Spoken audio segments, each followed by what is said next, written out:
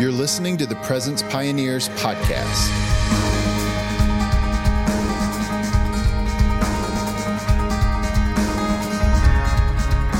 Hey everyone, welcome to today's podcast episode. I'm your host, Matthew Lilly, and I'm here with Zack Hensley, who is the director of Ephesus Ministries, and we're excited to have a conversation today about what God's doing in the church, some of Zack's journey, and the power of prayer and the presence of God. We want to, as always, equip you to experience and host the presence of God because we believe God's presence changes everything.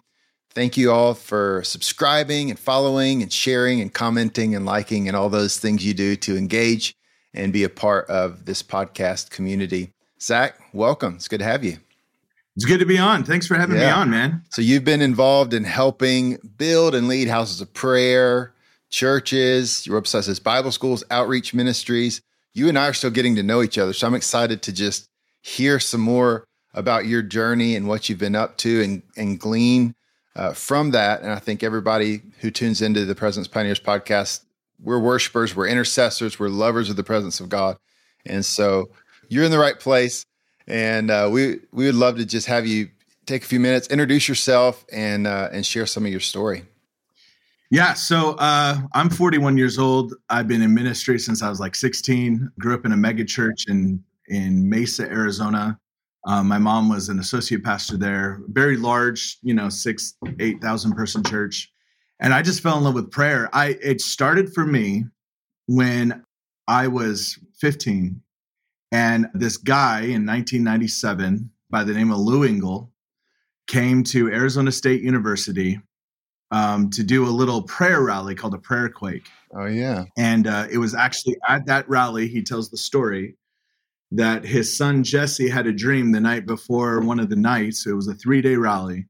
During one of the nights, his son Jesse has this dream, and the vision for the call was birthed out in the desert, and like a man burning like John the Baptist, God was going to raise up Nazarites in the desert. I was 15 years old and in the room when that whole thing kind of started taking place. I don't think at 15 I really understood anything except for the fact that there was this guy who fasted and prayed and God did stuff. And my whole life, I would say I would summarize most of everything that I am around that idea that when I fast and pray, God does stuff. And everything's kind of summed up in that. I mean, I get to see the reality and the activity of God when we fast, when we pray, when we ask him, and he's a good God, and I get to see that he's real. And so I was 15. I went on a week-long fast. It freaked my mom out because she was like, you're going to fast at 15? I don't even know if I'm allowed to let you fast. And right. I went on a fast at 15 and for a week, and I think I ate just as much calories as I normally would have because my mom was feeding me these like super hefty shakes and all that kind of stuff. But it was significant for me. Really found Jesus in it. And I had a whiteboard in my room and prayed and fasted for the names. And by the end of that school year, everyone on that whiteboard came to Jesus. Come on. I just kind of became obsessed with seeking Jesus, seeking his presence and leading prayer meetings. And I was also had an entrepreneur streak. I went and started a business with my youth pastor, public speaking business. And then I heard about these crazy people in a trailer in Kansas City who are praying 24 hours a day. Yeah. I sold everything and at 20 moved to Kansas City to join this little trailer. I joined the night section because I was a night person, sat up there 3 a.m. leading prayer meetings with me, another guy, and a homeless guy sleeping in the back. So did that, got to do a lot of amazing stuff, leadership and whatnot at the International House of Prayer for 11 years. And then end of 2012, Bob and Marcy Sorgi came to me and asked me if I would take over a church they had planted where they were from, their church in upstate New York. So in end of 2012, I went and became, at 30 years old, the senior pastor of New Hope Fellowship in Bloomfield, Rochester, New York area. And was there for 8 years as a senior pastor. I went through all the things senior pastors go through in terms of transitioning a church, taking over for the old guy, what that looks like. It literally takes years to see your vision implemented. I would say it also takes years to understand what your vision is. Everybody has an idea of what they want a church to be until they take over a church. And there's always who are these people? What are these people's needs? And what is my vision? And how does all of that work together? Yeah. And so I would say that took a number of years, but honestly, we started a worship camp for teenagers and building prayer meetings and building musicians and singers. Towards the end of my tenure there, we had a full-time prayer room daily. We had about 10 worship teams. We were doing an internship. We were doing school. We were started a Bible college as well called Ephesus School with a couple other pastors. And we were just going for it, man. And then 2020 hit and put all my plans in jeopardy as I watched my church split based on politics. Wow. Specifically in New York, it was a big deal. Yeah. Both because I would say I had people on both sides of the aisle, but they're New Yorkers, so they were very vocal and adamant. And gotcha. I knew I was going to have to replant that church. I mean, we had a good core left, but I was going to have to restart everything again because a lot of our worship teams, a lot of our things were moving on. People were moving on and leaving. And I was praying and asking God, I'm ready and I'm willing. But my wife was praying, God, if this is it, then just tell us if maybe somebody else should restart this work. And right about that time, I got a phone call from a guy in the San Francisco Bay Area that I knew from traveling around with Lou Engle back in the day. Yeah. He asked me to come be a teaching pastor at a church, a pretty much anything over 1,000, we say mega church. I don't know if it was a mega church, but yeah. It was a 3,000 person church in Danville, California. And the guy and I had known each other for a decade or so and same heart values. So started a prayer room there, brought out some singers and musicians from the International House of Prayer in Kansas City. And we started doing daily prayer meetings there and just seeing God move. And then Francis Chan actually wanted to hold a meeting at our church and we led it. And then he asked me if I would help him lead a 50 days of prayer around the Bay. And so we did a 50 days of prayer at different churches all around the Bay. And it was beautiful to see the San Francisco Bay Area that was considered dark and considered unchurched, to see so many godly, amazing believers there in San Francisco. And discovered my friend Mark McGovern, and he has this network called Pray the Bay of just churches all over the Bay Area who are uniting together as churches to pray and contend for the San Francisco and for the Bay Area. And awesome. There are 40, 50 churches involved that are contending right now regularly, banding together to pray for their city. They're seeing a lot of fruit, a lot of signs and wonders, God move in really miraculous ways. It's just been really cool. And through unfortunate turn of events, I just ended up back in Kansas City. Is the easiest way I'll say it. Is there was some stuff that went down at the church, wasn't having anything to do with me, but had everything to do with me in that I was no longer there. So we ended up back in Kansas City because we never sold our house here, and friends and beautiful family here at the International House of Prayer, and just have been holding out hands, asking God what's next. And in the process, launched Ephesus Ministries and helping pastors build prayer cultures in their churches. Yeah. Prayer and presence culture. Yeah. I love that. I get a sense of, you have a podcast called the Beautiful Church Podcast. And even as you're talking about what's been happening in San Francisco, the Bay Area, I sense your heart to celebrate what God's doing in the church and to be aware and to look with hope. A place like San Francisco is somewhere a lot of people are going to be like, well, write them off, forget it, let them fall out into the Pacific Ocean, because it's so corrupt or whatever. But you're going, man, God's moving. There's people there that are praying, they're uniting together. The kingdom of God is advancing. Jesus is alive and in the darkest places. That epiphany for that podcast came from that. Was everyone told me that there's nobody praying. There's nobody doing anything in San Francisco. Then I went and discovered these beautiful people and I went, that's not true. And yes, we are in a time when the church we've seen a great apostasy in America. I mean, a third of the churches walk away and not come back. And there are lots of reasons for that. But in the process, I went, we only ever talk about what's wrong with the church, and its issues are great. The issues in our church, modern church expression, American expression of church, needs awakening. Yeah. But at the same time, if we're always just talking about what's wrong and never actually pointing out what God is actually doing in the midst of it, we're going to miss his move. Yeah. We're going to miss what he's doing. And God's helping us. This isn't on us. And I think sometimes we talk about the church in America like it's all on us, as if we're going to be the saviors of it. And this is his church. It's not our church. And God's moving and he's leading and he's anointing and he's raising up kings and tearing them down. That's what he does. And he's putting people in place. And I want to, my podcast specifically, but even just in general, I want to pay attention to that and say, God, I want to follow your lead because you're leading us. You're a good shepherd. You're a good leader. Yeah. So let's follow what you're doing and not try to make this up on our own like we're alone, because we're not. And he's helping us. Yes. So what are you, I'd love to, let's just keep pulling on that thread for a little bit, because you are connected to people. You're having these conversations with people all over America, primarily, I would guess, talking to leaders, talking to pastors. Like, give us some hope, Zack. Like, what are you seeing that's encouraging your heart, or even specific stories that stick out to you in terms of like what God's doing right now that's beautiful? Oh, there are so many cool stories. You know what I love, having been a part of the International House of Prayer and kind of this connected to what we call the prayer movement. You know, there's so many of us that are kind of grafted into, we know the different leaders and some of their teachings and whatnot. I'm mostly really encouraged by the amount of stories that I'm hearing in what we call streams, other than this prayer movement stream, where God is saying the same thing.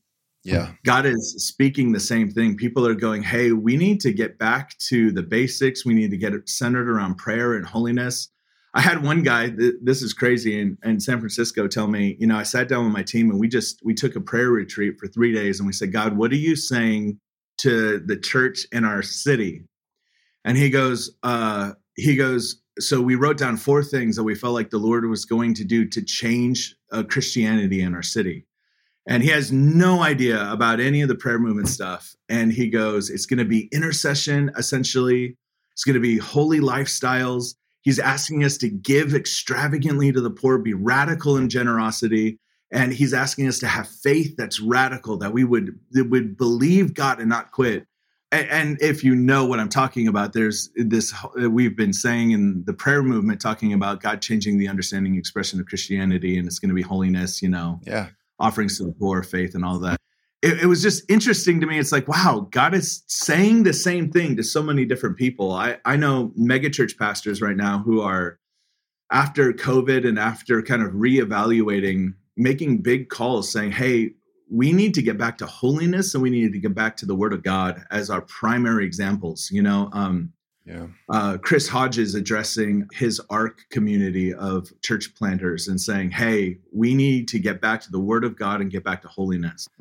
Hearing stories of a megachurch guys going, one of the main things that we've missed is we've made Jesus sentiment.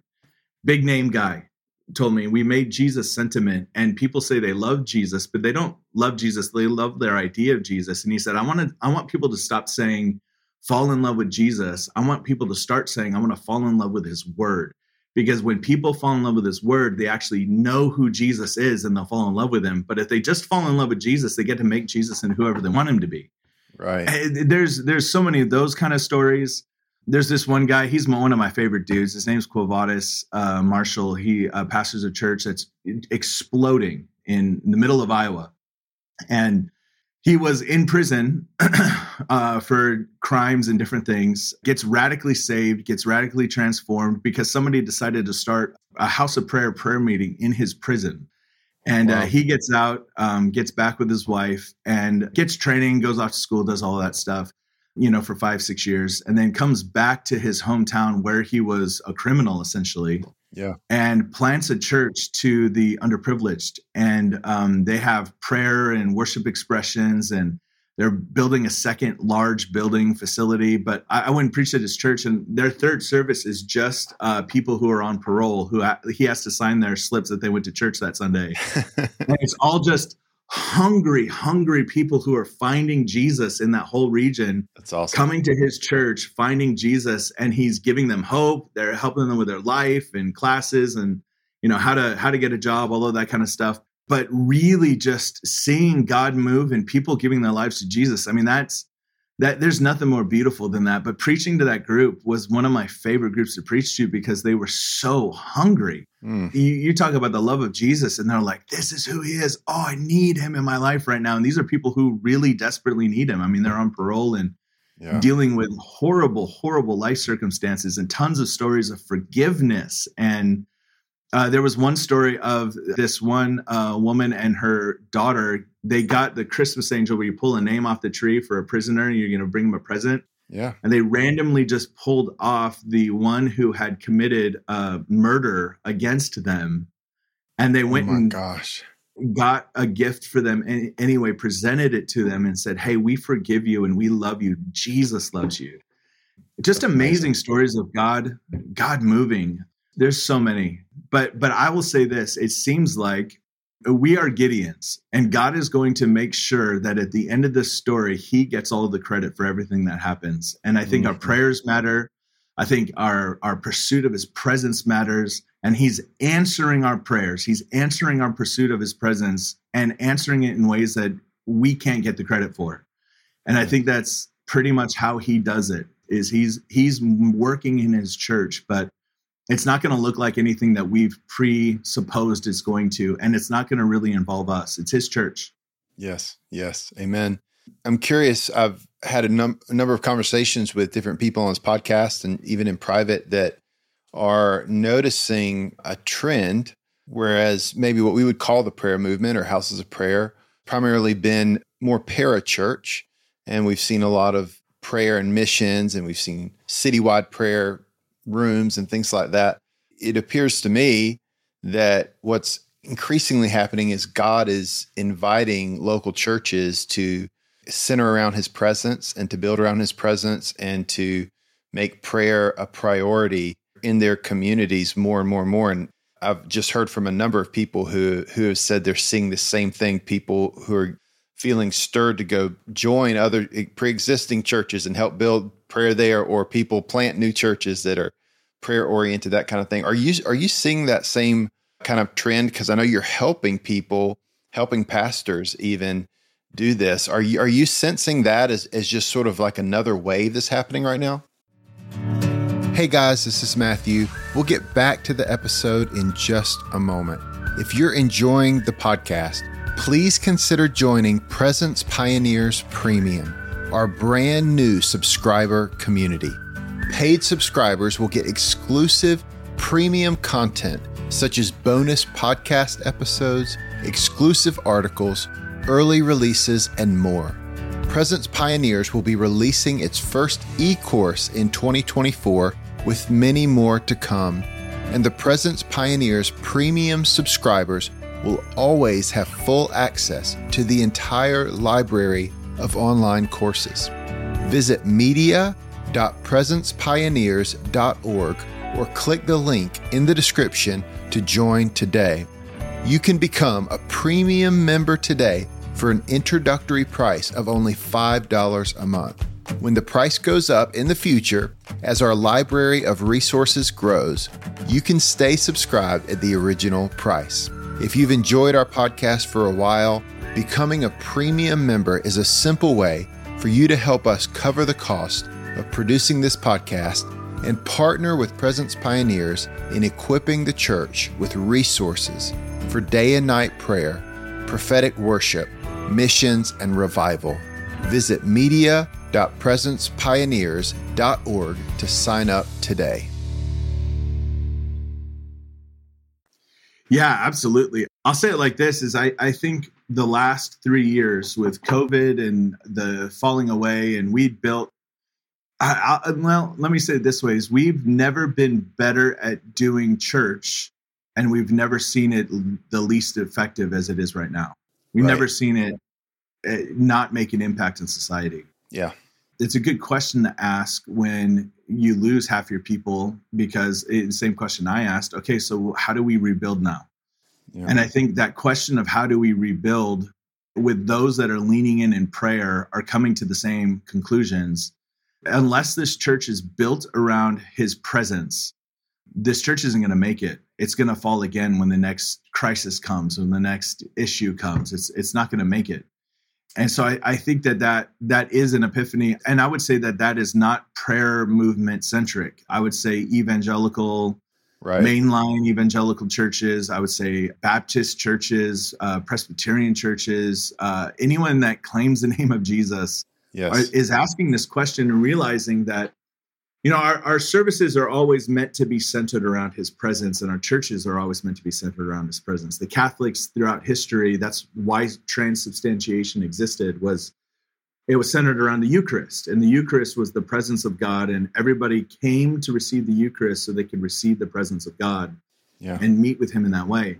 I would say that we have lost what we're gathering around and what we're gathering for. And there is a returning to want to gather around. And I say it differently because I feel like charismatics have maybe so overstated the word presence of God that it feels like some sort of mist that we're waiting for and hoping for to like just kind of fill the room. And that's, I mean, if that happens, it's awesome. But that's not really what when I say presence, is the way that I'm saying it to pastors and helping them is the present-ness of God. I was going to ask you about that. I saw that on your website. The present-ness is different because it means that when I'm preaching like God is in the room and he has control. If I feel like we need to go a different direction, we're going to go a different direction if he speaks. I want to worship like God is in the room. And we're not begging him to come. We're acknowledging his presence when we gather. And we want to worship like he's in the room. Therefore, we want to sing like he's in the room, which changes for a lot of people who like to program their first course, and then we're done. And then the person comes up and brings the word. Instead, we're worshiping like he's there. And what does he want to say? What does he want to do? Show us your beauty. Show us your glory, God. We do small groups and childcare like he's present. And we teach kids that God wants to speak to us. He wants to use us. He wants to speak through us. We want to lay our hands on the sick and see them healed. Like he's here. So let's interact with him. Let's interact with the living God and be carriers of his present-ness and go tell the world that he's here. He's present. You can see him. You can encounter him. So I think that shift is happening because we've built our churches like atheists. Well, that's a statement. I think we've built our churches around the absence of God. We've built our churches in ways, we got to keep you here, so we're going to keep it short. We're going to do it like this, and we're going to have this program so you can get. And programs are necessary. Growth tracks are necessary. When somebody attends your service, they need to know what the next steps are so they can know how to become a part of the community. All that's helpful. But we've made that the thing. We've made the programs and the systems and the leadership principles. I mean, most pastors I know are obsessed. They probably listen to leadership podcasts and read leadership books more than they do the Bible. And I'm not saying that to throw stones. I'm just saying we've gotten so good at the programs and the systems, and we've missed in the process. It's not getting rid of those. I don't think you need to get rid of the leadership principles. I don't think you need to get rid of programs. It's just recenter them around the present-ness of God and not the absence of God. And we have this thought in the way that we've built things that like, he's not going to come. So we're going to try to do everything we can to make you feel good, do all the things the presence of God is supposed to do. We're going to make you feel honored. We're going to make you feel special. We're going to create an experience for you so that you can, and we actually say that we're going to create a worship church experience for you that you will like and enjoy. But the presence of God is the experience that they're going to like and enjoy. And I want to be a bridge to lead people to him, not a bridge to lead people to us and our ideas that we've crafted and built around. And that to me, that's the difference. And that's what I mean by we built like atheists is we do church expecting God to do nothing. And we do church and we send people to counselors. And I have nothing against therapy, but I got to say, I had so many people in my church that were in therapy who are not getting anywhere with any of their issues. Wow. Because none of them were actually implementing the Bible and implementing God's word in their life and seeing God transform them because he's a transformative God. Yeah. I want to build churches around the presence of God, the activity of God, the realness of God, and not build like atheists. So good, man. I love it. Let me, I don't want to get into theological weeds, but Ooh, I like that. I love thinking about the presence of God and this idea of the present-ness of God. There's a sense in which God manifests his presence, right? God is omnipresent. There's a sense in which God's everywhere, but there's also a sense in which God does manifest his presence. It may not be a glory cloud, but there's times where it feels like something shifts. And I mean, we had it Tuesday night in our prayer room here in Eastern North Carolina. Amazing. We got to the end of the meeting, and it's just like, you feel like something shifts with the space time, and you're like caught up in somewhere else. And it's like in the whole room, and everybody's that's there is aware that God has manifested his glory in that place in a particular way. And so there's that's a thing. So there's a sense in which you are aware of God's present-ness, where he's here, even though maybe we're not experiencing that kind of moment, but we minister to him because he's here in some way. So we sing to him like he's here. We acknowledge he's with us. So anyway, I'm just kind of picking at some of the terminology just to try to make sure we're thinking rightly and make sure we're approaching God and relating to him in the right way. How do you think about all that stuff? Yeah, so I think there's obviously, like you said, we know God is everywhere. So there's his omnipresence. There's his indwelling presence that comes at salvation. Right. His presence is in us.